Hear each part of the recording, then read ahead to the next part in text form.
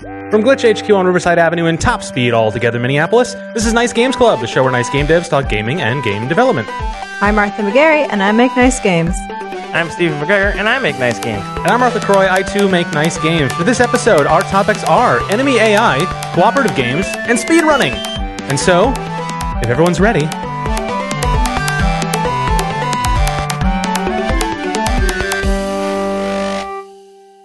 Wait, was I supposed to say something? I think so. Oh yeah, let's start. Okay. I just sped through that intro so quickly. Oh, yeah.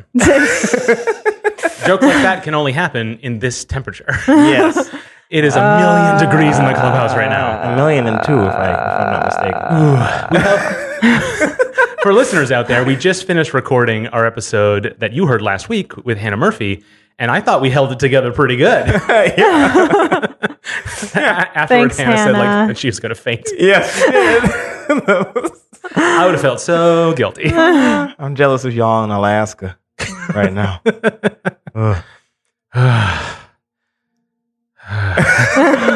It's so warm. Yeah, it's hot here in Minneapolis. It's like 90 degrees, but also the air conditioning at Glitch is broken. Yep. So it's like a sweatbox. It's so bad.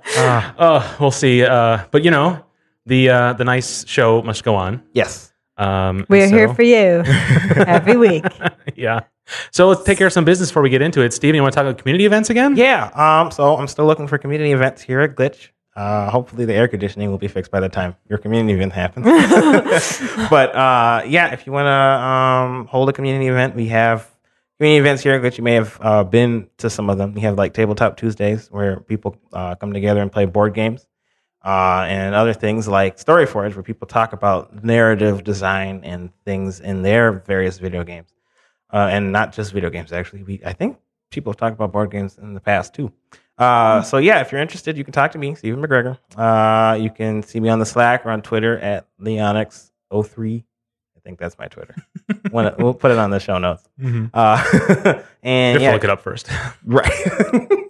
And if you're interested, you can host whatever you want. We've just Mark will be hosting a community event in a couple of weeks. Yeah, I'm real cheesy to you about that because we mentioned this on the show before. Yes. And then I was like, oh, you guys should come down. And you're like, it happened already. It hasn't happened yet. It got pushed back a couple weeks. Yeah. But here's the thing. When they hear this, it will have happened already. Oh, yes. I promise. So jokes on all of us, I guess.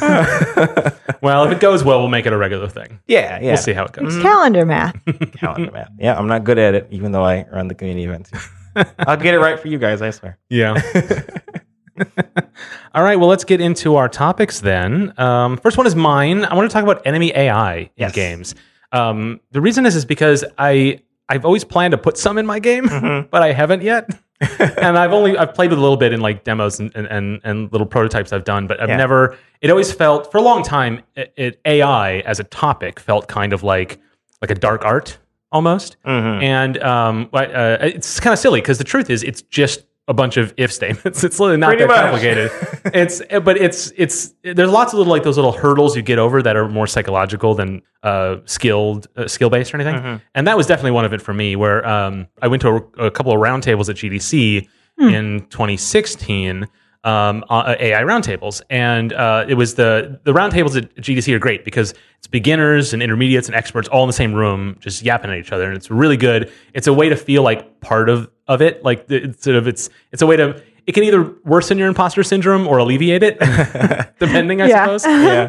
But it was really nice to hear from like people who were working on The Sims talk about just the stupid hacks they had to do to make it work, and then people who were just like, "What's this?" Like it was just a good mix of people, and it was a fun thing. But it really taught me that like, it's like, duh, of course, it's just additional programming. There's nothing special about it. And that sort of alleviated my fear a little bit and let me kind of like toy with it a little bit more. So I wanted to talk about it from more of a game design perspective, like how you put it together, especially because Fingens is loaded with that stuff. Oh yeah, that's like 3/4 of the game, really. Right. I mean, that is the structural like core of it. Is the enemies are the way you maneuver and how you interact. It's the thing the player interacts with almost exclusively. Yes. Right. I mean, as a shoot 'em up, that's by design, of course. But that's different from people who make up platformer games. Like in my case, my game is a sort of a subgenre of platformer game, and so I did a lot of work on making the platforming work. But in the single player mode that's to come, don't ask me about it. I will have enemy AI, and of course, I have this multiplayer mode that I've, from time to time, people ask me, well, do you have like computer players? And I'm like, I don't know if I'm qualified to make those, but I guess I am. And so, I just want to talk a little bit more about sort of the design elements of it. Mm-hmm.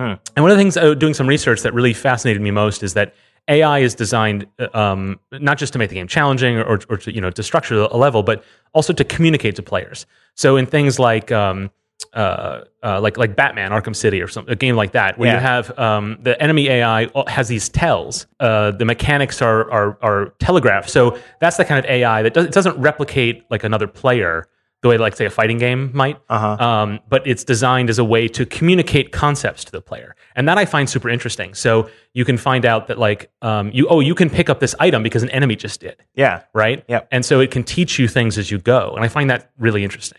Mm-hmm. Yeah, that's one way that a lot of people design enemies. And earlier, before we started recording, you brought up that, like, levels or enemy design is basically just level design. Yeah. And it really is, like, especially in Vengeance, it's, I mean, all of your level is basically how many enemies you're throwing up the player at any point. Yeah. And so it dictates how your player is going to go through the level and stuff. So that kind of stuff is important. It's a way to teach a player how to get through the level, or a way to test a player's understanding of a level or the game mechanics. Yeah. And one of the more famous examples of teaching players things, and I think a lot of people know this already, is the Mario 1-1, right? Yeah. That, like, the most famous part of that is you jump and you get the mushroom, and then if you try to jump over the mushroom, the thing above you is so low that you will accidentally hit it, and that's a way to teach you that it's a power up.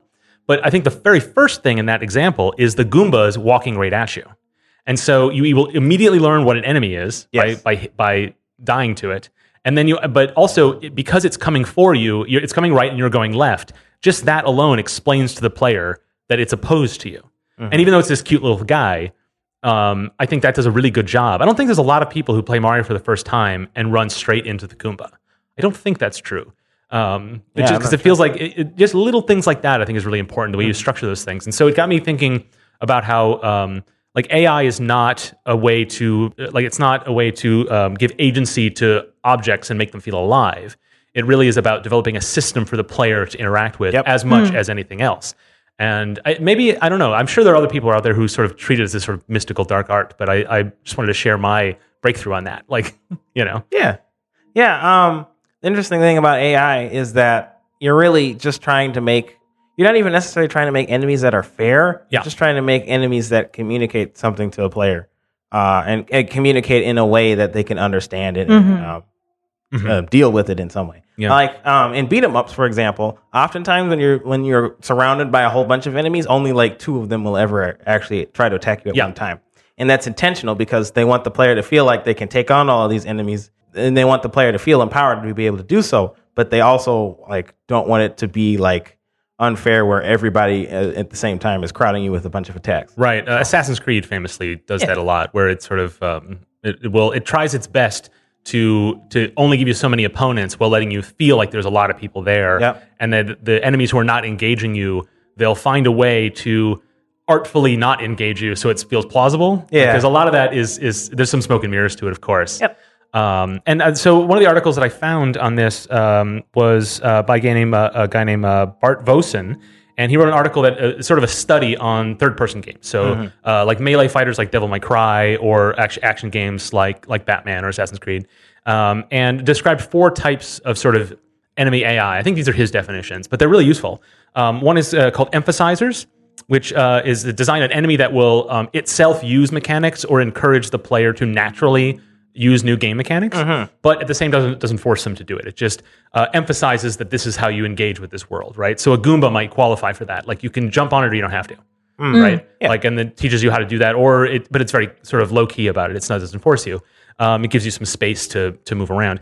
And then there's enforcers, which is the sort of extreme of that, where it requires you to use a mechanic to beat it. So a good example of that is in Batman. You have the enemies with the shields, which doesn't matter how many combos you go, you've got to do the little grapple thing. It's the only way to get them. Yeah. I hate those guys because I don't like that game mechanic. It's not fun.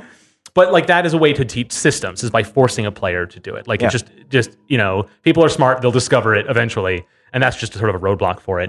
Then there's smashers, which are basically just enemies that are designed to be killed. Like they are basically a power fantasy kind of setup. Yeah. Which that is an interesting element to me, is that just like when you design levels, you have these sort of challenging level sections plus these sort of like relief points where there's not a lot of challenge for a little while. Like Mega Man levels are like this a lot, where it's these really difficult areas, and then suddenly you got a screen or two where there's not much going on. And I think that it's, as a designer, it's very you have to have a lot of self-awareness to know when the player needs that sort of resting point, and that resting point consists of, for the player, it means that they're running across two screens, right? Like you'd think, if you're thinking of it like a metaphor, you'd be like, oh, they'll just stop and rest. Like that's not what video game characters do. So you need to design that way, and so these enemies kind of work the same way. Is like sometimes you just need a bunch of guys you can take out. And I find that sort of an interesting element to it. And then the last example they had was challengers. So basically bosses, things that test your skill, that sort of everything you learned up to that point is a combination of that. It's a pretty amorphous term. But I found that article really interesting. It was sort of an examination of those types of third-person games and the types of enemies you encounter in them. So we'll definitely put that in the show notes. But yeah, so thinking about Fingens, like you have different enemies that have this sort of work in roughly those categories as well, right? Yeah. So I guess like enforcers in Fingens would be like there are certain enemies that have armor on them that you just cannot get through. Some of the enemies that have this armor, they only have armor at a particular point. Like there's I don't know if we still have these in the game, but there are turrets that have rotating armor walls that just rotate around them. So like you have to time your shots to hit them when the armor is not blocking the front of the character, because most characters in Fingens can't shoot behind themselves. So kinds of things like that where you have to figure out timing for enemies. Yeah. That makes sense to me. Right, it encourages that sort of stop and go mechanic that works so great in Fingens. Yeah, I love that. And the bosses have different modes that also, some elements of boss battles are that sort of that relief. Yeah. So it's almost like a little mini smasher section where you can just like deal a bunch of damage, feel good about making it through the last section. Before you have to deal with the next section. Yeah, exactly. Right? Yeah. I was playing a game called Thumper, which is pretty interesting, and they have they have a similar kind of mechanic. They have boss battles. It's a rhythm game for some, but it still has boss battles. It's really cool. That's awesome. Yeah. You fight against like a big flaming skull thing, and you just have to get the rhythm pattern just right, or otherwise you have to repeat the pattern over and over again. So I guess it would just be that boss. What was the boss you said the bosses were called? Oh, like just challengers. Yeah, so this is a challenger. You have to get that rhythm correct. And you've been, like, throughout the whole level, you've been learning this particular mechanic. Like, one mechanic was you had to learn how to fly over these spikes. And this boss tests you how to do that, or tests you on that. You have to fly over the spikes constantly in each of the different sections. But if you do it correctly and you do it right on the first try, you get a bonus healing thing that repairs your beetle. This game is weird, guys. It's really cool, though. Yeah. But yeah, it has a similar kind of feel to that. Like this is the point in which you need to learn those mechanics that you learn. And like it's interesting how like Mario levels are designed in that way. Like they'll introduce you to an enemy right away in a safe space where you can figure out how these enemies work and stuff like that. But by the end of the level, you're being tested on how to deal with this enemy or this type of obstacle. Yeah, so a bullet bill that's firing on a low area that you can just go over. It's a smasher. You can get it if you want. You can go past it, or rather, it's I guess that first category to emphasize the mechanic of it. Yeah. If you jump on it, you realize you can jump off of it. Yes, and then later there'll be a part of the thing where you have to use a bullet bill as a platform. And so and everything about Mario levels works that way. And that's definitely reinforces that concept that I've got here that we were talking about, that enemy AI is level design. It's particularly in Mario games. Oh, yeah. Because the enemies follow so many specific rules. They're very predictable. And I think that is the enemy AI that I'm most interested in, not just because it's easier, but I think that allows for more deliberate design. I'm not a fan of, we talked about this when we were talking about procedural generation, but I'm very nervous about that. I kind of want to know the possibility space, even if it's enormous. Yeah. I'm less excited about, because I feel like you can design better if you have those limited options and you sort of multiply them together, right? But that is, I mean, that goes against realism, right? So a lot of these third-person games that have realistic scenarios, like Batman, when you're playing Batman, the enemies come fairly predictable, and that's fun actually, because you can feel like the Batman, like this. But it's also I'm Batman. but it's not very realistic. And so I'm curious about you guys when you play games that have like is there a time when you play a game where the enemy AI feels like they're alive, and is that an appealing element of a game for you? Because I think it is, but as a designer, I'm not interested in that. That's a good question. Huh. It's interesting. I was playing the Crash Bandicoot collection, the Insanity one. Oh, the one that just came out? Yeah, the one that just came out. It's got all 3 of the original Crash games. They remastered and everything. So, and oftentimes I feel like I have a hard time understanding what the enemies are going to do because they've themed them in a certain way that doesn't make sense to me. Yeah. Like there's this one enemy in the third Crash where like it's a monkey that's carrying 3 pots. And then you hit it, and then a pot falls on his head, and the other ones break. And then now you can't like get past him unless you jump over him. It's weird because that doesn't make a lot of sense.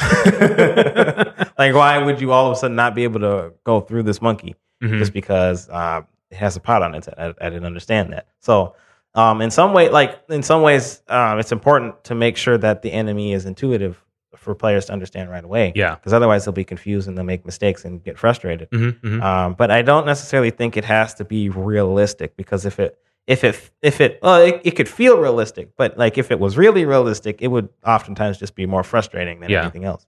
One of the things I've talked about this before, but like my favorite Assassin's Creed game is the first one, and that's probably not true of anybody else. It's a much simpler game, and a lot of people found parts of it boring. But I thought it was sort of pure and interesting, and like all the crowd dynamics were so revolutionary at the time. Yeah. But there's one thing in that game that I thought was hilarious, where the enemy AI was not terrible, but it wasn't great. But the crowd's dynamics felt really real, especially for that era, and that was what was immersive about it.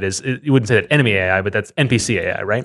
And I feel like that level of immersion is pretty important there, but it had less gameplay consequences. And so I think it's like the flavor, it's the juice, right? Yeah. But there's one case where at the very end of that game, when you're running up to the castle to defeat the final boss, there's a point where it stops you on the hill, and you have to fight like 8 guys in a circle, and you can't leave the circle. Like it's a weird like boxed in moment. It's not standard, but I found that it's really hard. It's a hard part of the game. Yeah. And I found I could just cheese it by running in a circle, like constantly, like never letting go. Yeah. Because your character is exactly as fast or a little faster than the enemies. It's designed that way. So the enemies were so dumb that they just kept following me like a conga line. Yeah. Like 7 or 8 of them in this circle that was probably about 5 meters wide. So very like a small area. And I just around a circle, keep going. And then I would stop for a brief moment, hack the guy directly behind me, turn around and keep running. Okay. And I did that for like a half an hour because I decided not to learn how to do this correctly. But it was hilarious, and it was fun to sort of break it, but at the same time, it ruined that part of the game for me. Yeah. Because it felt like now I was working with it as a system, which I could manipulate, which I like normally. But in that game, in that moment narratively, it was not good at all. Right? Yeah. But thinking about it in systems reminds me of a game that you were watching me play earlier, Chips Challenge. Right. So Chips Challenge is this old PC, like Windows 3.0 game, that it's a puzzle game, but it looks sort of top-down Zelda-like. And then each stage is a puzzle, and it's supposed to like take place in a computer. It's really ridiculous, very Windows 3.0. And there are enemies, but they are utterly predictable. Like they look like enemies, but they are basically just systems. They're just like doors that open and close, or like electricity that goes around a circle. Yeah. But the game stylizes them as enemies, and I think that's like a very pure example of like that as just a system or as just level design. And I'm really attracted to that. And the AI on that are so simple. It's like do this unless this happens. And there's like that's pretty much all it is. But I feel like that is the thing I'm most excited about, is because I love puzzle games so much. And I want enemies in puzzle games, and I think that when they're done well and it makes sense, I don't know. But there's the other side of it, which is like computer controlled players. So co-op, right? Which is something you guys are thinking about doing. No. Well, no, sorta. Well, I'm not excited about you. You got finish your stuff, man. Don't add new stuff. We don't have AI characters specifically, but there's a character in the game, Flipper. He has. Oh man, I'm spoiling stuff. Whatever. It's a little bonus for Nice Games Club. I'm gonna go tell Lane right now. No. A character named Flipper. He has a drone. He can spawn drones, and they just automatically target enemies and fire at enemies and stuff. Okay. But they do their own thing for the most part. You can call them back to you if you want to heal them or whatever. But otherwise, they'll just go off on their own. So those have, I guess, those are ally AIs. Okay, but they still operate on the same sort of level of communicating to the player that an enemy AI would. I'm thinking of like fighting games, right? Like would Clawbreaker have, that'd be a great way to teach those mechanics. It's true. And like when to jump for a star and like, when the smart way, when it's smart to extend your arms and when not to. Like, did you guys think about going that way? We talked about making a single player. At one point we scrapped it because we were like, we won't do it. Yeah, people have asked what's up with Clawbreaker on Reddit and stuff. And we don't really have an answer for you at this point. Sorry. Yeah. It's coming when it's coming. Yeah. Yep. But yeah, that would be cool if we could do that. There's this website called Salty Bet. Have you guys heard of it? I have heard of Salty Bet.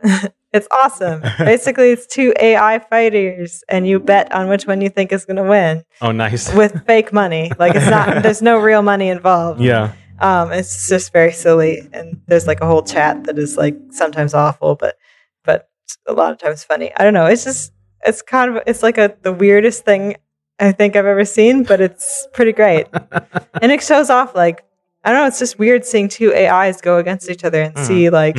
Do they? It's like when the two Google Homes started talking to each other. Yeah. Yeah. Oh, yeah. That's right. Yeah. on that stream. Yeah, and they like went in circular conversations and talked about the weirdest stuff because they like just kept triggering each other's like different routines and stuff. Right. Yeah, and that's where it comes down to like AI as bots, right? Which we've talked about on the show before, and that's where it starts to veer back into that sort of mystical notion of like. Of the intelligence part of artificial intelligence, right? Yeah. But like thinking about fighting games, like definitely when I'm thinking about Metro Nexus as a single player mode, it's a whole different mode. It's a single player platforming game. But I have this multiplayer mode that to teach players multiplayer, I could have computer controlled enemies. Yeah. But then I have to like do a lot of analysis of actual player behavior, like way more than I've done just from visually, doing playtests and user testing, to actually understand what makes a good Metro Nexus player. I kind of have no idea, right? And I'm really interested about how people design AI for fighting games. Yeah, I actually don't know a lot about how they're designing it because I'm fighting, human opponents. Right. I'm not trying to fight AI as much as possible. But I don't think you necessarily would have to be as detailed as you would think. Yeah. I mean, don't quote me on this, but I mean, I guess I'm on a podcast. But it's on tape, man. Dang. Don't quote me on this, Stephen McGregor.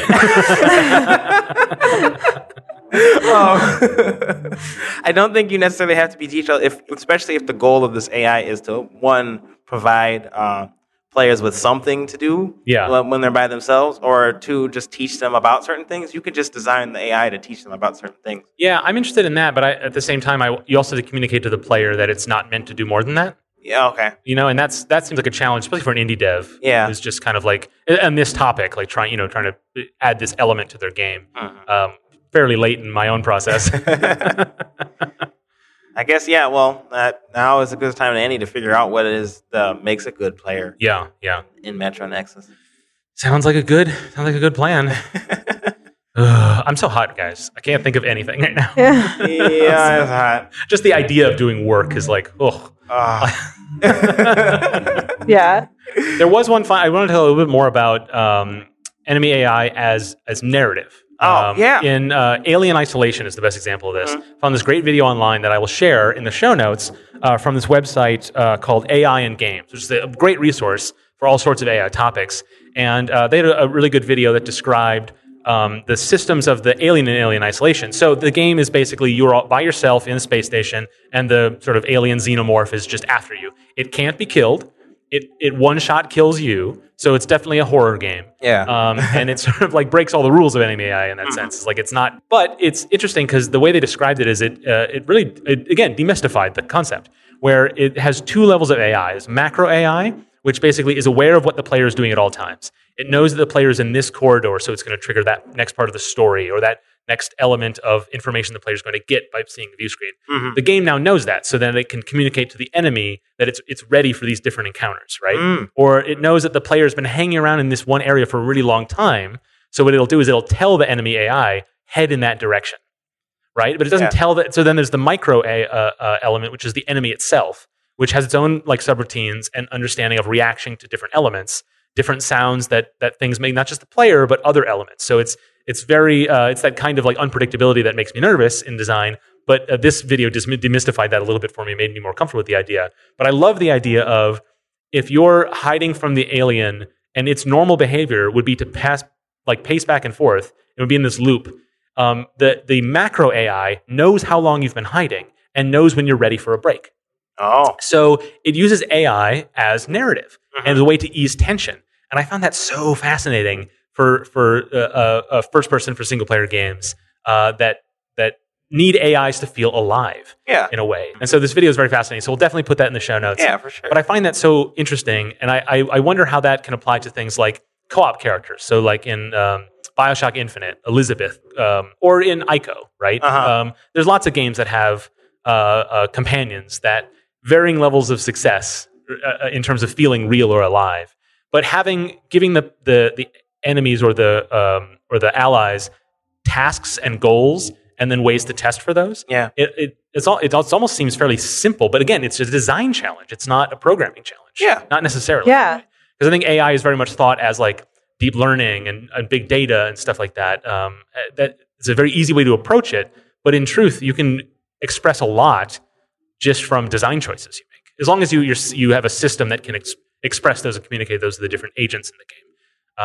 I don't know. I found that so fascinating. Yeah, no, it's awesome. It's awesomely interesting. Yeah. Another thing that enemy AI any kind of AI can do is it can cause some form of an emergent gameplay sort of thing. Yeah. Where like emergent gameplay is when a game designer has developed a system that causes a whole bunch of different things to happen, but like they can't predict everything that will happen. Like unemergent gameplay would be like a set piece in Call of Duty or Uncharted or whatever. Right. But the game I was thinking of was named Slime Rancher. Slime Rancher. Yeah, Slime Rancher's so good. Yeah. One thing, I think we may have talked about it on the show before. Yeah, but we should talk about it again. Yeah. You know what I'm talking about, Martha? Yeah. I went to that talk. Were you? No, you weren't I wasn't there. at the talk. Oh. I went to a talk by the guy, one of the programmers for the game. So each little slime has only a few directions. Like, if there's food, get it. If you're by a slime, jump on the other slime. I have that directive. Yeah. And some of them have special things like if you're in the light, seek darkness, or if you are a cat slime, take food from one place to another. Like people will start attributing like agency to things just by the fact that like one of the things is like if you're by another slime, jump on the other slime. So they end up like making these whole elaborate escape things just because they have the one directive to stick on top of each other. So it looks like they're all working together to escape. But really they're just going through the motions of their little tiny routines. Yeah, like that reminds me of things like how flocks of birds stay in formation. They're all following individual directives. They're not actually communicating necessarily. Yeah. It also makes me think of like, well, maybe our cats aren't as smart as we think. The whole box thing. The what? Well, like cats will, even if you just draw a shape of a box on the ground, they'll go sit in it. Oh, that. Yeah. Oh, really? Yeah. Wow. Yeah, I've seen that. We'll put one of those in the show notes. Yeah. That's super cute. That reminds me of that I think it was like an artist thing where like those self-driving cars that they're working on. Somebody drew a dotted line around like one of those AI cars, and then a solid line around that dotted line. Oh yeah. So the car could enter it and then couldn't exit Because it was like following the law, right? Yeah, right. Yeah, so it would just get stuck. I don't know if that actually happened. I think it was just an art piece thing, but it was just to explain like how this AI what would affect or what would happen with this AI. What they've designed. Yeah, right. It's interesting how all these little systems come together and work. Mm-hmm. Yeah, and I mean, just to bring it back to the beginning, it's all just the same kind of programming you do when you giving the player the ability to respond to controller commands. It's all if else's. Yeah. Right? Yep. Yeah, definitely is. Good stuff. All right, man, we got to turn these fans on and take a break. Yeah. Yes. And we'll be right back with our next topic, which is what? Cooperative game. All right, in a moment. All right. We've cooled down a little bit, just slightly. A very little bit. And we want to talk about. Well, I did want to talk about cooperative games. Yeah, I didn't really want to. Yeah. Well, too bad, Mark. Oh, right. So, a cooperative game. You guys have probably played them before, I'm sure. But they are games where you play with other people to reach or to meet a goal together. So a famous example is like Portal 2 cooperative mode. A lot of people like that. Yeah. Yeah, they were talking about that on the site a little bit ago. Yeah. The other day or something. I want to get through that game. It the last time we tried to play it, it lagged too much, so I would be like jump, and then Dylan would see me jump. Like Oh no. And it was I played that impossible. split screen on PlayStation. Oh, nice. With Dale, and that was fun because we were just right on the couch yelling at each other. That's awesome. That's the way to play it. Yeah. Couch co-op. Yeah, couch co-op. Yeah, you know, when you talk about co-op games, that's kind of what you mean, isn't it? Yeah. Okay. That's a lot of what I mean. But I mean, there are other cooperative games that you can play online too. Like Portal 2 is online as well. Oh, yeah, for sure. But Well, there's definitely different types of players when you say co-op game, what they think in their head, depending on what they might think of their something history like is, League yeah. of Legends or something like that. But Yeah. I'm really talking about. I'm thinking of co-op games where you, as a group, go through like a campaign together or a story together. Or something Right, like that. Gauntlet is a good example, yeah, perhaps. it's a good Yeah, example. the old one and the new one. Yes. I'm only thinking of the old one, but Yeah. The old one was fun. I used to play that with my my brother and my dad. yeah, I tried to get Martha to play that with me, but it didn't go great because that game is really old and kind of Wait, like- which one is that? Gauntlet. Is that the one on we were playing on the emulator? Yeah, Oh, yeah. It went okay. yeah, it went fine. It wasn't as fun as it could have been. Yeah. Yeah. Yeah. Right. Sorry. Old- No, that's one of those things where like I played the original Gauntlet as a kid on the NES, and I'm like, oh, I love that game, and I played it again. I'm like, I loved that game, Yep. but I've grown since then. Yeah. Well, that brings me into my my question. Like, what makes a good cooperative game? Yeah. I mean, I'm working on a cooperative game myself, Mhm. and I'm curious as to what other people think are good. Generally, if Good it's idea. got all the stuff Vengeance has, it's pretty good. Yeah, I would say In what, pretty much checks off all All those. right. Yeah. Sweet. Well, I mean that seriously. Topic in that, over. Vengeance is a game where you work together to clear areas, but also you have a lot of individual autonomy. Yeah. So you are not, if you don't play well with others, all you are is less effective. You don't necessarily hinder the other players. Right. Which means you can learn the sort of cooperative strategies in a more natural way. Yeah. And I really like that about Vengeance. Yeah. The way we've designed Vengeance is most shoot 'em ups are very difficult, notoriously difficult because like you have to deal with all these bullets coming at you, and it's very difficult. Not Vengeance, right? But well, okay, Vengeance is hard too. Yeah. But because we've designed it so that like cooperative play makes it easier. Mhm. We have tanks in the game, we have healers in the game that allow you to mitigate some of the mistakes that your teammates will make because they will make mistakes. I've seen it. And as a result, it makes the game a little bit easier for people, and it makes each player feel like an important part of the team. Yeah. Like I was playing Vengeance. We're recording this the day after 4th of July, and I was playing Vengeance with my family because we had a barbecue. And my cousin isn't the best at video games, but she was able to contribute. She was doing really well. She was playing Dorset. She used the pick rocket. And she absorbed health from other players to heal us. Nice. She was really good at it too. I was impressed. Uh-huh. So like those kinds of things, you can feel like you're contributing to the game without having to be the best at the game. Yeah. I think that's in order for a cooperative game to work. Both of the players have to feel like they're contributing in some way. Right, right. And there's asymmetry of responsibility or strategy, Yep. Which is common to a lot of newer co-op games. I'm thinking of like a game like Contra, where you're the red guy or the blue guy. Oh yeah. Like those are just the same, you know? Yeah. Like that's an older fashioned style of co-op experience, which is still cool. Yeah. But it seems to be more the trend to give some unique qualities to different characters. Very class-based is, I guess, what I'm getting at. Oh yeah. Overwatch is like that. Like even though it's not necessarily, it's a team game, but similarly. Yeah, that's interesting that you bring that up because I'm thinking of the old Gauntlet and the new Gauntlet in comparison. The old Gauntlet had everybody basically played the same, right? You just had everybody shot stuff. No. There were 4 characters, just like the new one. Right, but they there's they no- all They there's no didn't really upgrade do path, anything but- different. right. They all just throw like the warrior just throws axes instead of shoots arrows like the elf, right? I thought They all have projectiles of a sense, but like the archer is faster. Okay. It has weaker. It gets damaged more by enemies that hit him. Okay. The warrior is more of a tank. Oh, okay. I mean, the standardized like class types, which people throw around a lot, and I'm not as familiar with. Like that applied here is just sort of a rudimentary version of it.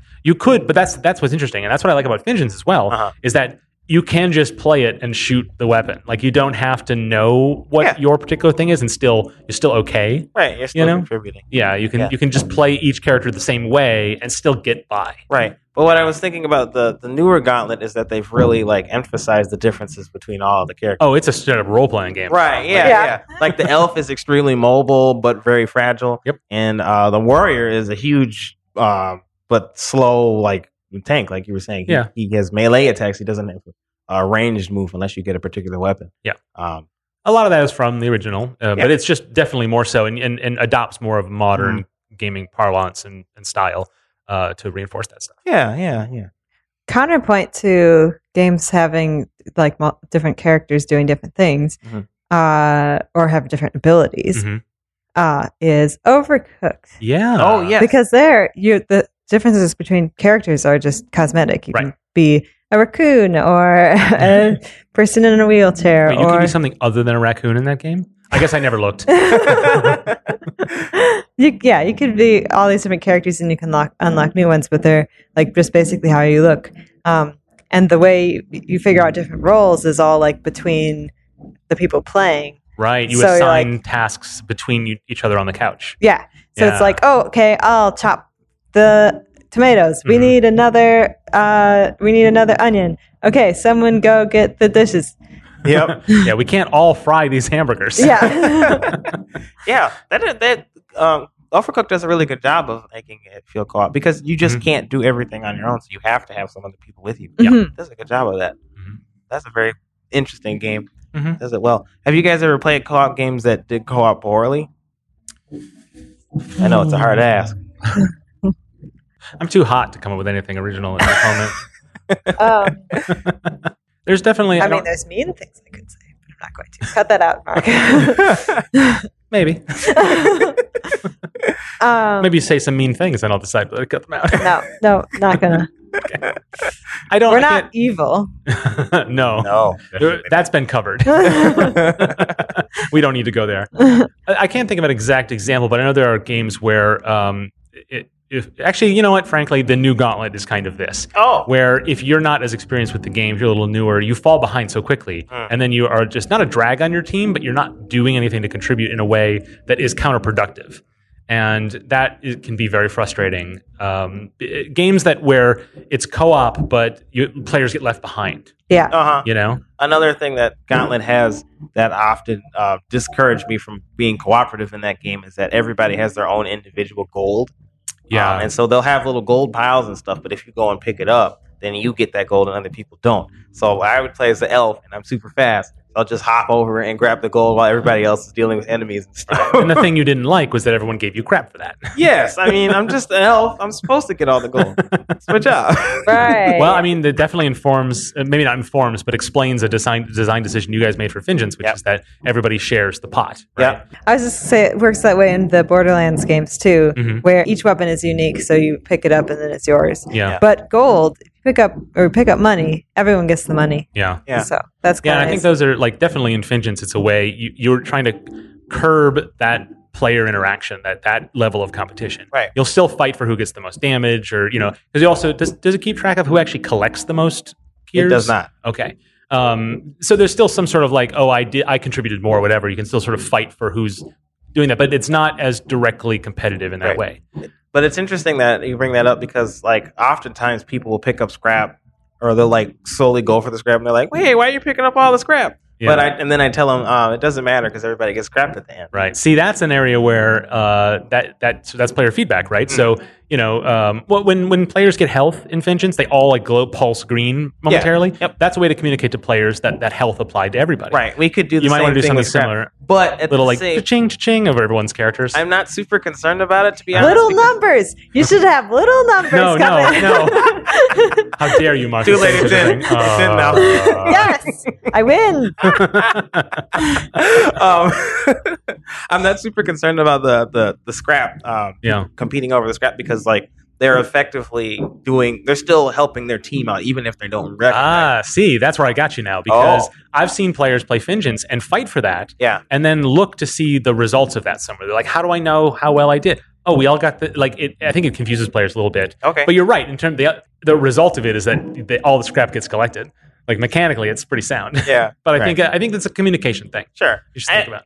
Yeah, it's probably something I could look into. But the mechanic is very good. I like the idea that like if they fight for it, it has no consequence. They can fight for it for fun. In fact, I think even players now who are fully aware how that works, they still fight for it because it's enjoyable, but it's inconsequential. And a lot of times it comes in that moment between that little space where you get some relaxing time. And so it's a perfect time to goof off a little bit and fight over nothing. Yeah. And I think that brings up that level of camaraderie in a co-op game. So all that is fantastic. If it actually had consequences, like if someone picked it up and I couldn't buy something, I would be steamed about that for the rest of the playthrough. Right. So all of that is great. Yeah.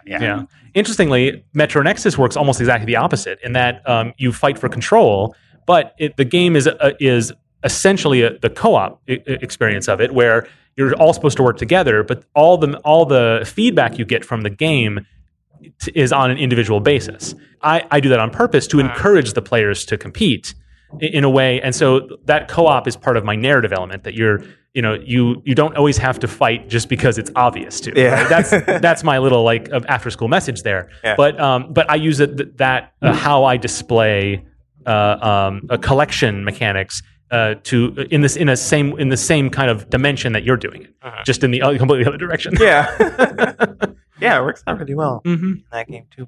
I'm reminded of newer Super Mario games like Super Mario Galaxy, and I guess the new Super Mario Odyssey when that comes out. They have cooperative modes where like the second player isn't really playing the base game; they're playing as like a guy who's just assisting. Right, they're like a familiar. Yeah, right. Like you can, I think in Super Mario Galaxy 2, you can stun enemies and slow them down, so your whoever else is playing with you is able to hop on them more easily or something like that. That's an interesting way of developing co-op as an assist mechanic. So like a person who's just watching or wants to participate but isn't really good at platforming or something can participate and help out with the game. Yeah.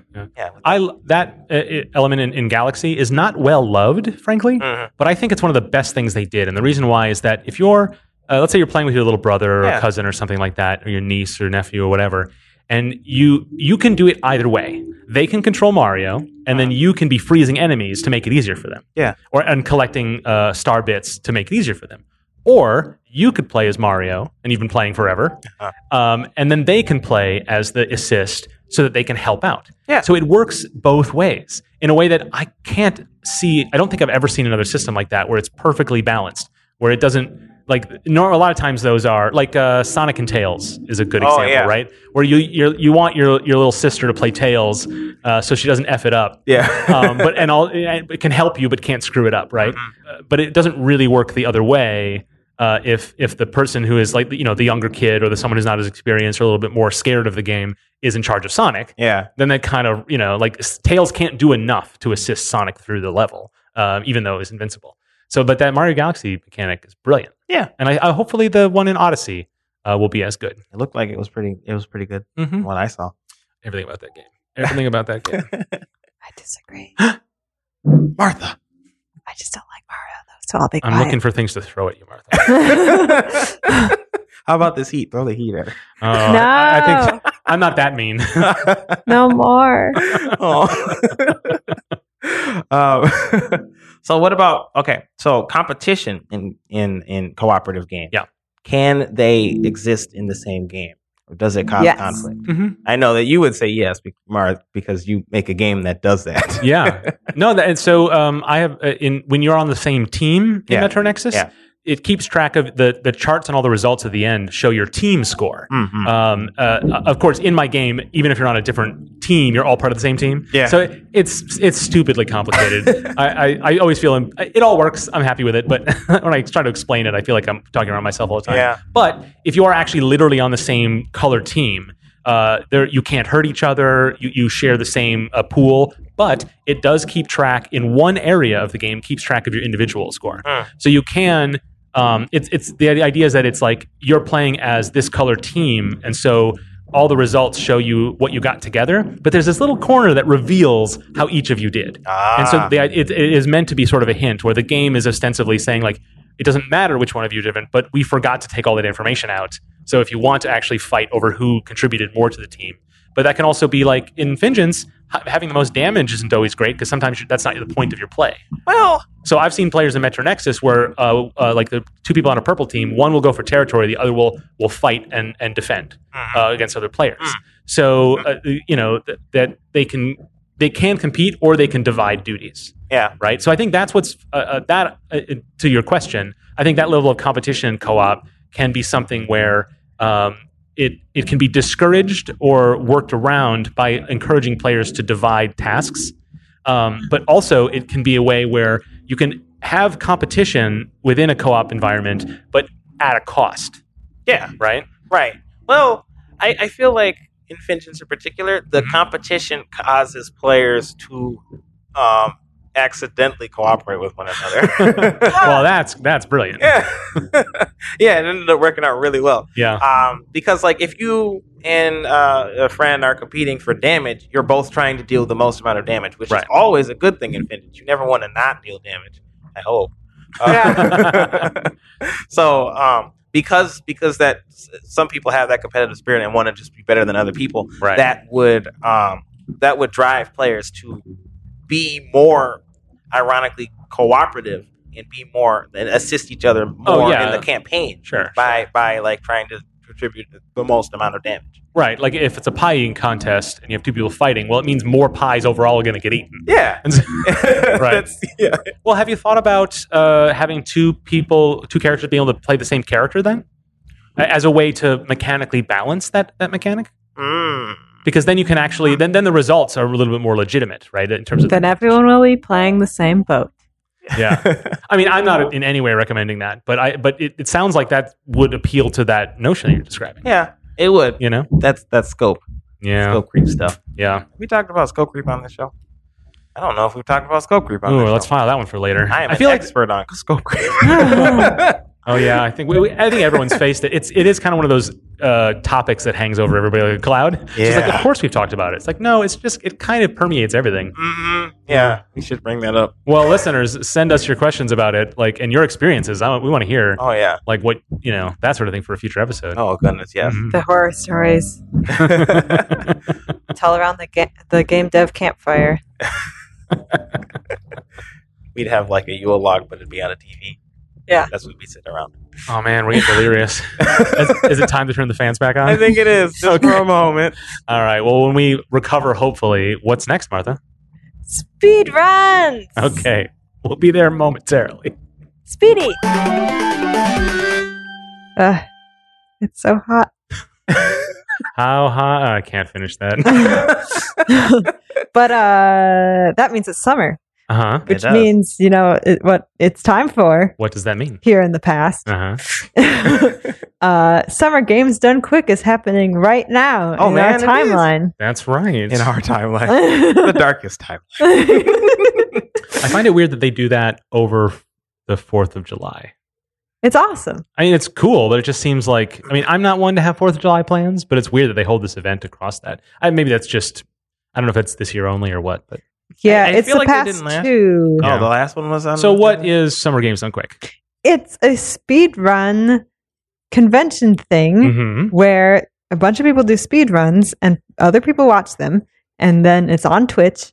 All the runs get streamed on Twitch, and then people donate money, and the money goes to a charity. So this year it's Doctors Without Borders. I think it's always Doctors Without Borders. It was maybe the summer one always is, but it originally was the first two Summer Games Done Quick were for the Organization for Autism Research. Oh, okay. And then since 2013 till now, it's Doctors Without Borders. It has a companion event earlier in the year, right? Awesome Games Done Quick. Yeah. I used to watch those when I was younger. Oh, those are great. I think it used to be just Awesome Games Done Quick, and then it got so popular that they decided to do it twice a year. So there's Summer Games Done Quick now as well. Yes. And cool thing, the last 3 years, it's been held in Minneapolis. Yes. Yeah, it's funny because it's still impossible to get tickets, and so no one I know is going. I know. That's okay. Anyone from Games Done Quick who is listening, we want to give you money for same day tickets. We don't need a hotel room because we're here. Yeah. Yeah. We'll just go home afterward. Yep. And you can tell Martha's serious. She's got her hands on her hips. I do. I wanted to go, and I know so many people who are like, "Oh man, I would, pay for an evening of just going for one evening." Yeah. I've seen some of those streams. There's some open chairs. There are so many open chairs. Yes. We will give you more money, and more money. That means more money for charity, you guys. Yeah. Anyway, so they've raised so much money. It's just increased every year. It gets more press every year too, so it's become more of a sort of a standard of the gaming calendar, which is really cool. Yeah. It's awesome. It's like one of my favorite things in the year to Totally fun. watch. You were just talking about like we should watch it at a bar or something. They should have these right? showing at a bar. Oh man. Yeah, because every house of all my friends watch it. So like every house I've gone to is just like, GQ's on. Awesome. And then I go to a bar and they're like, sports. And I'm like, what? What is this? So Martha, what is it you like about speedruns? I think it's just so fun to watch people break the game. Uh-huh. Like that's one of the things I like to do in games is like find where you can jump on things that you might not supposed to be able to do, or like, in Borderlands, I spend so much time just wandering around Sanctuary, like trying to jump onto buildings and see how high I can get and stuff, and see if I can go to places that the game devs didn't anticipate you going to see what's there. Yeah. So in a lot of speedruns, that's what they do, is try to break the game to make it faster. So that's what I like about it. Plus, like, I don't know, it's just fun because during SGDQ, there's like commentators on this couch behind the person who's speedrunning the game, and they're just like talk about what the person's doing and like, oh, it's really impressive. It might not look impressive what they're doing right now, but it's like very difficult to get this one jump. Yeah. That's my favorite part about it, is this sort of the commentary. And sometimes because not everyone's going for like a world record or anything, so sometimes the people playing will do the commentary themselves, and it's like, well, that seems like you should be focusing, but sometimes they're just there for the charity of it and for the fun and to show off games that are not normally sped run. Sped run. Speed run? Yeah. What's the past tense of that? But just explaining the methods and structures, and like that is so fascinating. Just like any little weird hobby is interesting when someone who's good at it explains it to you. Yeah. It's super entertaining. Yeah. I used to watch, like I said, speedruns all the time when I was a kid. I used to go on to speeddemosarchive.com. When I was in middle school or elementary school or high school, something. Long time ago. Old man McGregor. Back in my day. They only went this fast. Yeah. They needed to collect 30 stars. But yeah, Speed Demo Archive has a whole bunch of different speedruns and things from all kinds of systems, and classic systems to new ones. Yeah. And I used to read all of the different descriptions and how those tricks worked and what they missed and what they didn't miss in their particular runs. Yeah. It's really fascinating how like all of the different things, all of the different tricks they use in order to increase their times by like a few seconds. Right. It's crazy. That's like, I mean, there's a lot of games where like rolling is fast. I think people have seen like and they maybe probably have done it in like Legend of Zelda, Ocarina of Time. You move faster while you're rolling, so everybody rolls in that.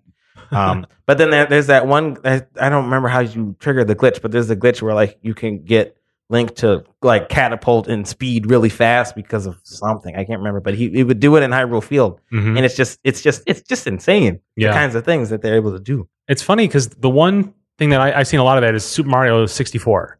Yeah. Has lots of exploits. Classic. And it's not even just speed running. It's the A press challenge. It's this it's this thing where like, how fast can you beat the game with the fewest presses of A? Which is like a weird, like no other game requires that. Yeah. It's just no other speed, time you need to speed run a game. But that whole thing is absolutely incredible. And the notion that you can go get so much momentum in your character that you loop back around, and there's these sort of like the world is tiled a certain amount. And so you're actually teleporting like constantly, but it needs to be in even numbers of something so that you end up within the world again. It's just absolutely crazy. It's just really exposing the sort of the programming techniques that, to get it on that little cart back then. Yeah. Like, and all the things where it's like, this memory is stored next to this memory. So if we go over, if you glitch through this wall or do this certain thing when this person says this, like a lot of Pokemon runs are like that, where it's like everything was layered on top of each other because it just had so little space. Yeah. You can do crazy things. Right, yeah, like if you talk to this person at a certain time and you walk onto this tile, you'll get this Pokemon at this time with this stats or something. It's crazy. Yeah, in order for you to speedrun a game, you have to have such an understanding of the game. Like you have to know the game better than the developers themselves almost. It's totally different from when we talk about like mastering a game. Like we've talked about like the philosophical like places where we stand on that. Yeah. And it's still my opinion that like gaming, like playing games doesn't need to be a talent. I mean, okay. I know. But at the same time, I very much appreciate the sort of deep dive into the sort of structure and systems, because I'm very interested in analyzing systems. And so I feel like speedrunning leapfrogs over that concern of mine and just becomes this other thing, But I don't much like watching them exactly. Like I love the commentary and I love reading about them, because that's more interesting. That part of it is the most interesting. Yeah. Less so the tension of like, is he going to get the time? Like, I don't care. I really don't care. Oh, I love that. Yeah. I mean, I find that pretty exciting too, but I also find the commentary to be really just insanely fascinating. Yeah. And the culture around it, at least in these events, is really positive. I don't know if that's true in the whole sort of hobby of it, but like it is.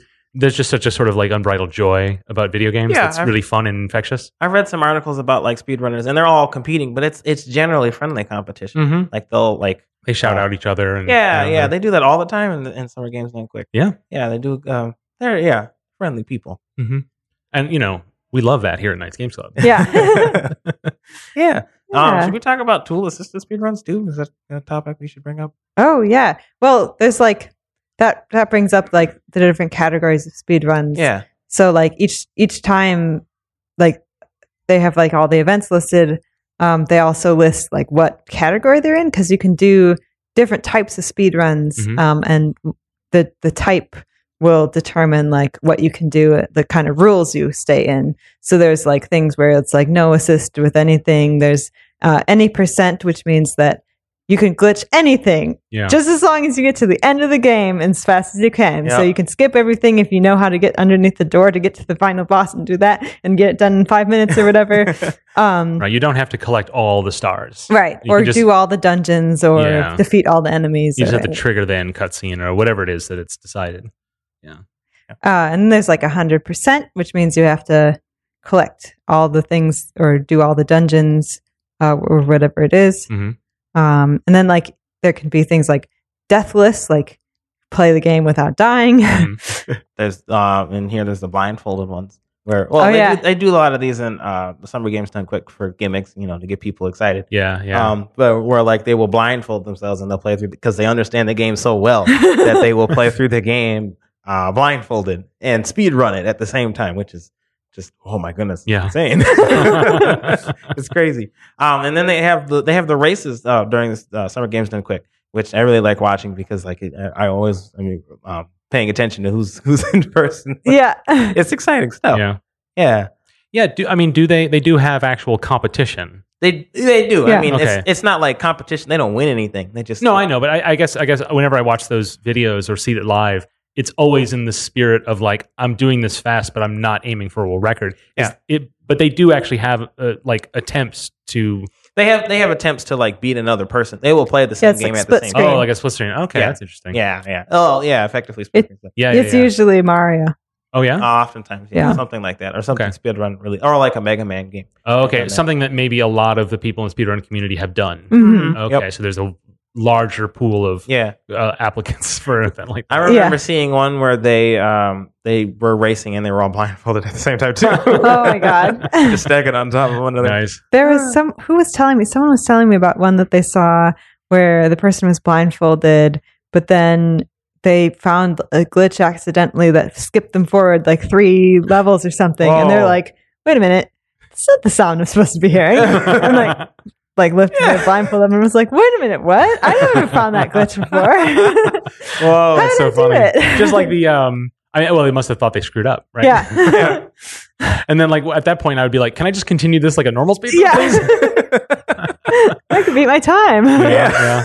Or like, there's someone who is like, I just beat a world record but it was in the practice room and there was no cameras and I was alone, so none of you will believe me, and there's no way to prove it. Right. Yeah, that's one thing you have to do is you have to record yourself doing a speedrun in order to prove that you got to that point. And I think nowadays people are just streaming themselves on Twitch doing it. There's often a lot of like Kotaku articles and stuff about this guy did get 15 seconds faster than this other dude.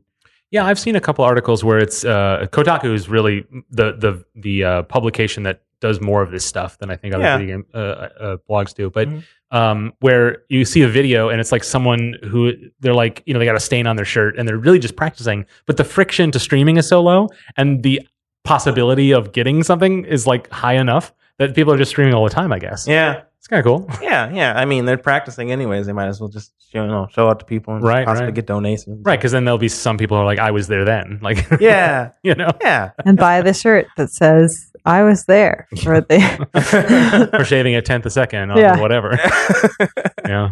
So there's definitions like any percent or those sort of generally agreed upon terms. I find that really interesting when I watch the Summer Games Done Quick, is that the commentator or the player will announce to everybody, like, this is when we start the clock and we only end the clock here. And there's sort of an agreed upon amongst the people who play those games. Yeah. And one that I watched the other day was Intelligence Cube, which is a PlayStation game, my very favorite PlayStation game. I don't know if I've talked about it on the show before, but I've mentioned it to you guys, I think.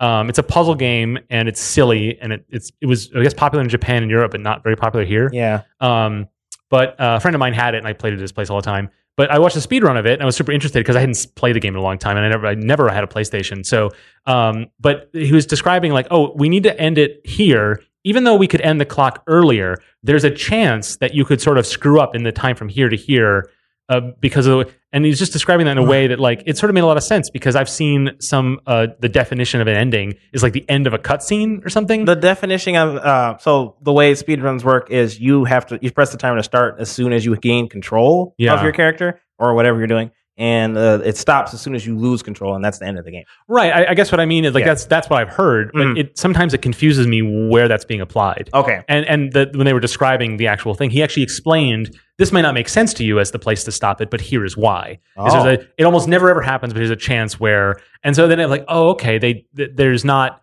It's not just an agreement upon. They actually do follow the rules. That sort of general guideline as best they can. It's just that some games require it to be a little bit more. In order to follow that rule to the letter, you need to actually, for the most part, look like you're not following it. I don't know. It was very interesting because I've seen speedruns where it's like, why are they waiting so long, like to stop the clock? But it's like, well, it adds that 3 seconds to everybody, I guess. I don't know. That's true. Yeah. I don't know. That's how I've always heard it defined. Is when you lose control is when you end the speedrun. Right. Tool assisted speedruns are speedruns that are tool assisted, but specifically it's like when you're using like save states and computer programs to create the speedrun. Right, you can do a theoretical speedrun. Yeah, right. And well, sometimes people, optimal. people actually like compete for it to see who can develop the technique to get the fastest time. I used to watch tool assisted speedruns videos. It's tasvideos.org. We'll have these all on the doobly doo.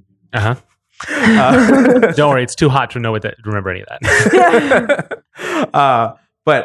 So yeah, you can watch those kinds of videos, and it's really fascinating how they do that.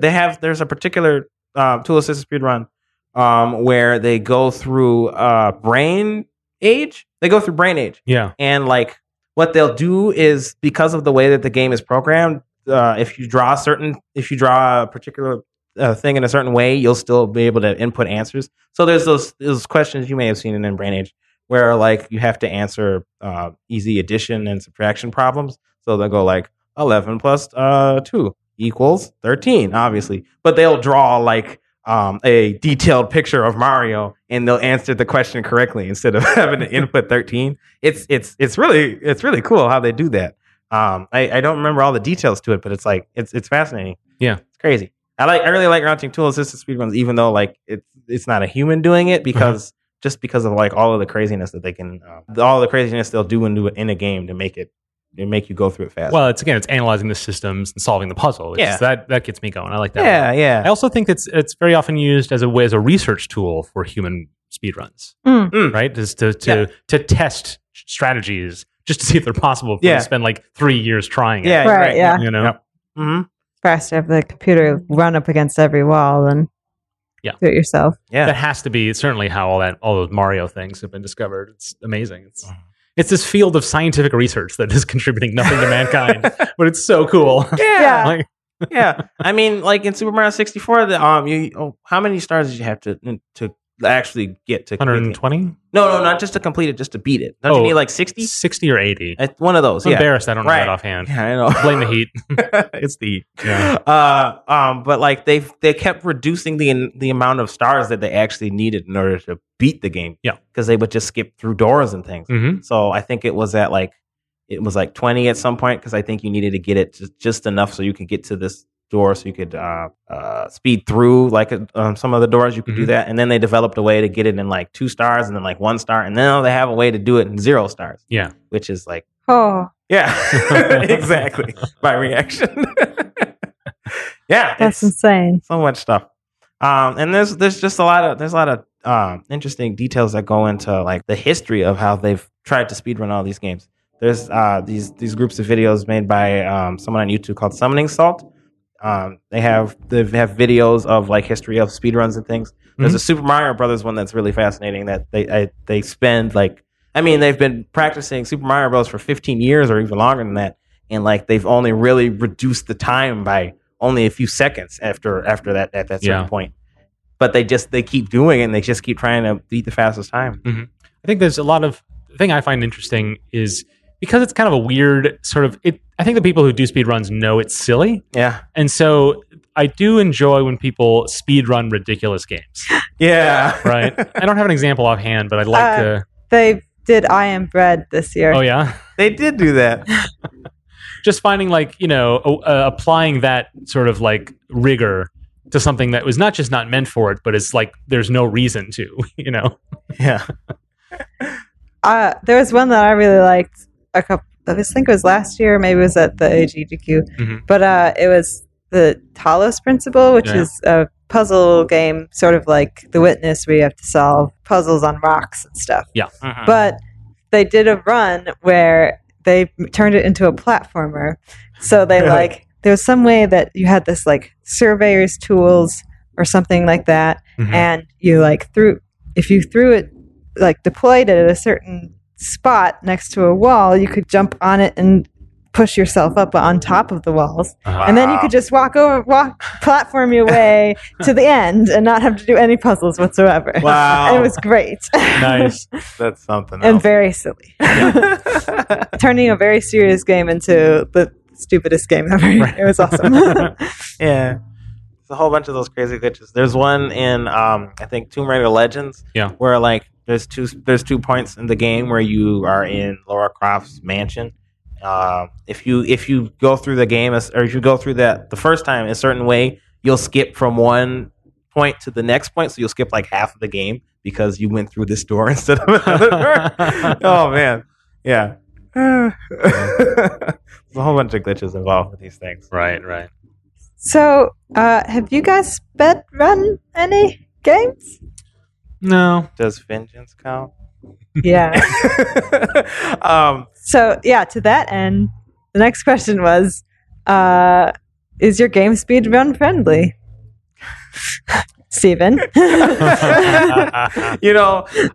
It's funny. Blaine, he's been on the show before, and he works on Vengeance with me and my brother.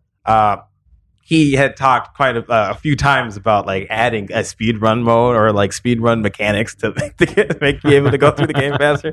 He's talking about making it so that the further your team was to the right of the screen, the faster the game would scroll through the level. That didn't work. We did try it a little bit though. It's got a good risk reward mechanic, but scope. Yeah. We did implement Charles and Lane implemented within a few hours. They implemented like a speed running mode, so you can speed run and compete against the bosses as quick as possible. So there's that now. which is pretty cool. We have we tweeted about it the other day. It's a pretty fast video. Oh yeah, I saw that. We'll put that in the notes. Yeah, for sure. So we have dabbled in it some. Yeah. It's like, I mean, shoot 'em ups in general aren't super friendly for speedrunning, but maybe if They tend to be auto scrollers. right, yeah. But yeah, and speedrunners are always talking about auto scrolling parts. They're like, "Oh, this is the worst part of the game." Yeah. Aw. Yeah, I've seen some Mario ones where the Mario it's just it's the speedrunner's like opportunity to like be stupid and just, like also make mistakes. Yeah. Those are fun. Yeah. I kind of hope that our game is able to be put in like an Awesome Games Done Quick or Summer Games Done Quick. Yeah. I don't know if they've ever like talked about reaching out to the indie devs here about like having their game speedrun during the event. But that would be really good for us and good for them because they would be able to have like novel games that they would speedrun, and it would be good for us because we'd be on Summer Games Done Quick. Yeah, we should would be definitely lobby to get sort of a little glitch booth there, maybe. Oh yeah, we could even just do not ones on the Twitch stream, but yeah, just to sort of participate. It'd be fairly good. It is interesting because it's a different kind. It's a different part of gamer culture, and so it's sometimes like, oh yeah, I guess we should be there too. Like, yeah, why not? Well, of course, why not? Yeah, because we're going to like it as viewers. Yeah. I've thought about Metro Nexus in that way. My single player mode, which is again far off, don't ask. Basically you collect all the tiles, so it does time you, and so I've thought about level design in a way that you can create the most optimal route that would take even less time and ways for you to sort of shortcut that. So I have thought about like that, but I'm not. My philosophy is like if someone wants to speedrun it, that's fine, but I don't know if I feel like I have the capacity to cater to that in the design process. Sure. I feel like that will just send me off course. I feel like your game is pretty good for speedruns because like your game is all about efficiency. That's true. Well, the single player can't. Yeah, and people do try when they do cooperatively, they do try to get it as fast as possible. That is essentially the goal. Yeah. And so but at the same time, I think designing a game for speedrunning might be maybe this isn't a fair statement, but I feel like that's a little bit disingenuous, perhaps. Like I think.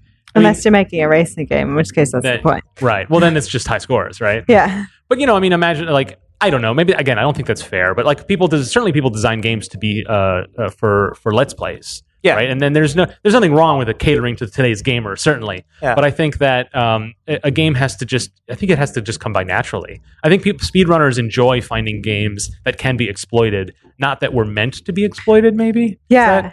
Maybe I'm getting into the psychology of a speedrunner. We should have one on it to actually talk about that. Would be so awesome. How what you choose to part of your portfolio that you spend hours on. Yeah, because I'm making a lot of assumptions here. I heard during the Summer Games Done Quick, someone was being interviewed and they were talking about they pick games that are shorter to speedrun because they just don't have as much time They don't have as much free time to be playing really long games that take 3 hours to speedrun. Just more attempts then. Yeah. Yeah. So they'll play something like Super Meat Boy or whatever to get through. And they won't go through all the levels or whatever. They'll just play through those ones and get through it in 20 minutes or so. Mm-hmm. And people have done speedruns of long games, like Zelda Breath of the Wild can be done in half an hour.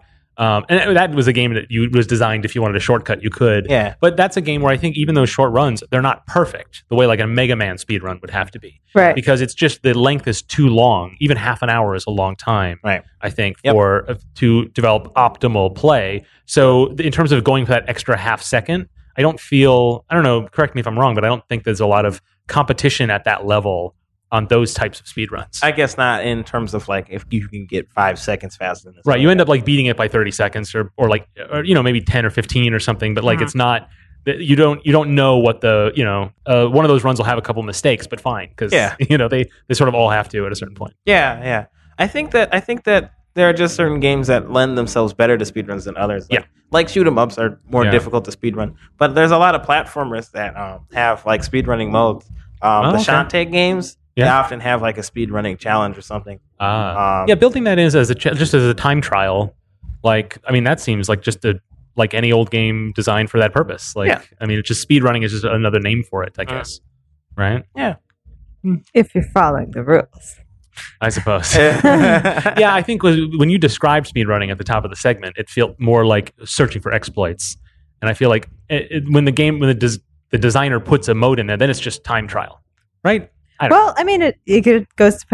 depends on the mode. Like if you're doing there's also a thing called glitchless. So if you aren't going to do any glitches and go through the whole thing without going through walls or doing any weird things to get through doors or whatever. Yeah, but then it's like okay, sure. So that's more like a time trial. Yeah, and it's like what constitutes a glitch? Just like jumping over a wall, a glitch. Yeah. I mean, out of bounds glitches are probably glitches, but like walls are merely suggestions. Well, because like it seems like that's usually determined by the community of people who play that game. Yeah. They sort of tend to agree upon what counts as an exploit or not for that purpose, if I recall. Yeah. Like it's just commentary in the events that sort of describe that, like that we consider this because, like, and there's usually a lot of thought given to that stuff. Like I don't know, like any hobby, it's people take it seriously. So insofar that anyone takes any hobby seriously, it's cool.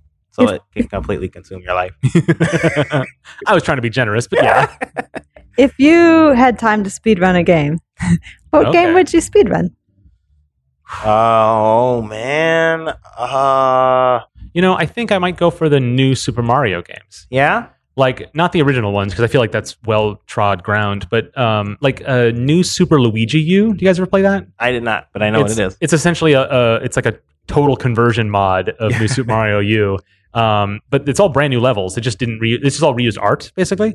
They're all 30 seconds long. Like the countdown, or no, maybe it's just a minute. But when the countdown timer speeds up, the music speeds up. That happens immediately in every level in that game, and so you have to go through fast, and that's kind of fun, like as a game mechanic. So I feel like because those games have a lot more going on than the classic Mario games, I feel like that if I wanted to give myself over to that hobby, I might go for one of those. Okay, I don't know. I don't know if those games are good for that.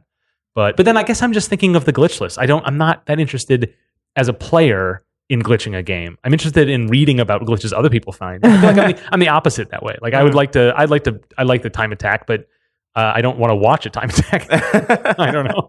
Yeah, I think I would want to do Donkey Kong Country Returns or Donkey Kong Country Tropical Freeze. One of those two. Yeah. The what's it? Retro Studios. Because those games are just hard to beat. They are hard to beat, but like they have a time trial mode where you can just try to get the fastest time possible. Mm-hmm. And I remember I tried to do I tried to do a lot of those in Donkey Kong Country Returns, and it was really fun because like you just had to be able to find the optimal times to jump.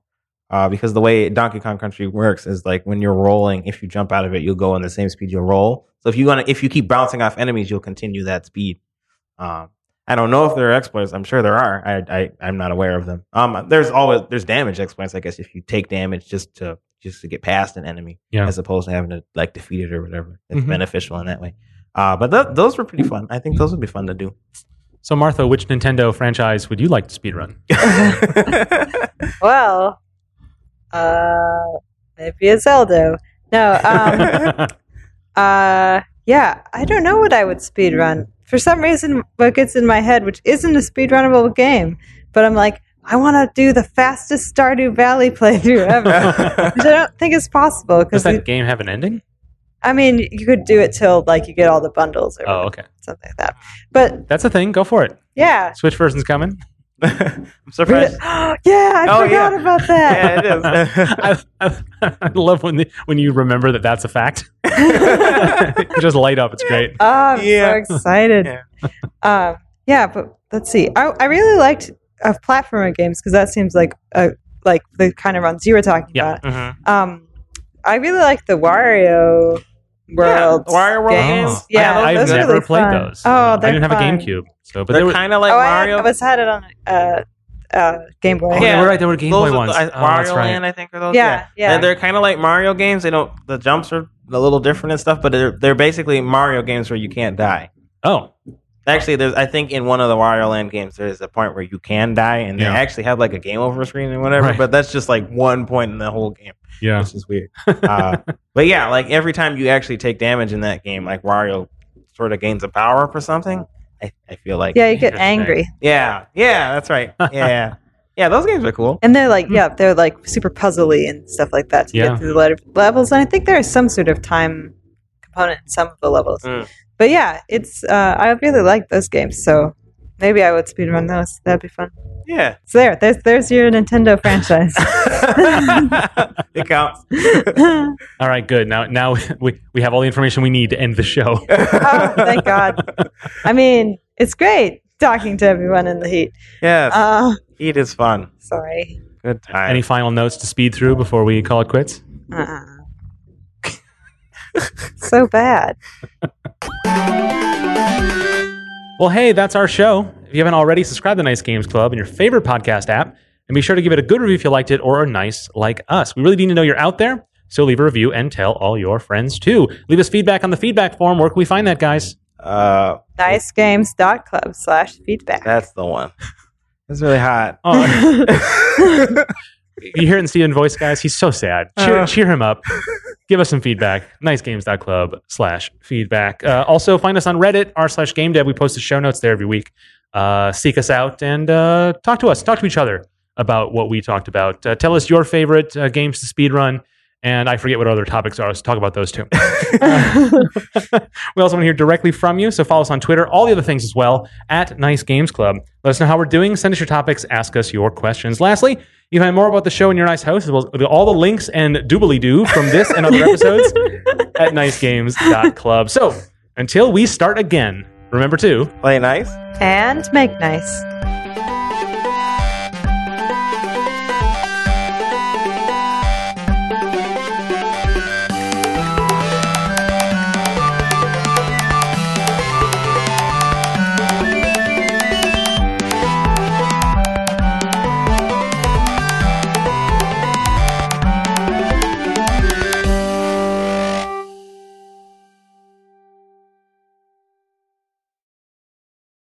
As humans, we're naturally driven by the search for better. But when it comes to hiring, the best way to search for a candidate isn't to search at all. Don't search, match with Indeed. When I was looking to hire someone, it was so slow and overwhelming. I wish I had used Indeed. If you need to hire, you need Indeed. Indeed is your matching and hiring platform with over 350 million global monthly visitors, according to Indeed data, and a matching engine that helps you find quality candidates fast. Ditch the busy work. Use Indeed for scheduling, screening, and messaging so you can connect with candidates faster. And Indeed doesn't just help you hire faster. 93% of employers agree Indeed delivers the highest quality matches compared to other job sites, according to a recent Indeed survey. And listeners of this show will get a $75 sponsored job credit to get your jobs more visibility at Indeed.com/podcast. That's Indeed.com/podcast. Terms and conditions apply. Everybody in your crew identifies as either Big Mac Burger, McNuggets, or McCrispy Sandwich. But you're the Filet-O-Fish Sandwich all day. That crispy fish, that savory tartar sauce, that melty cheese, that pillowy bun. Yeah, you get it. Every time. And if you love the Filet-O-Fish, right now you can catch two of the classics you love for just $6. Limited time only. Price and participation may vary. Cannot be combined with any other offer. Single item at regular price. Ba-da-ba-ba-ba.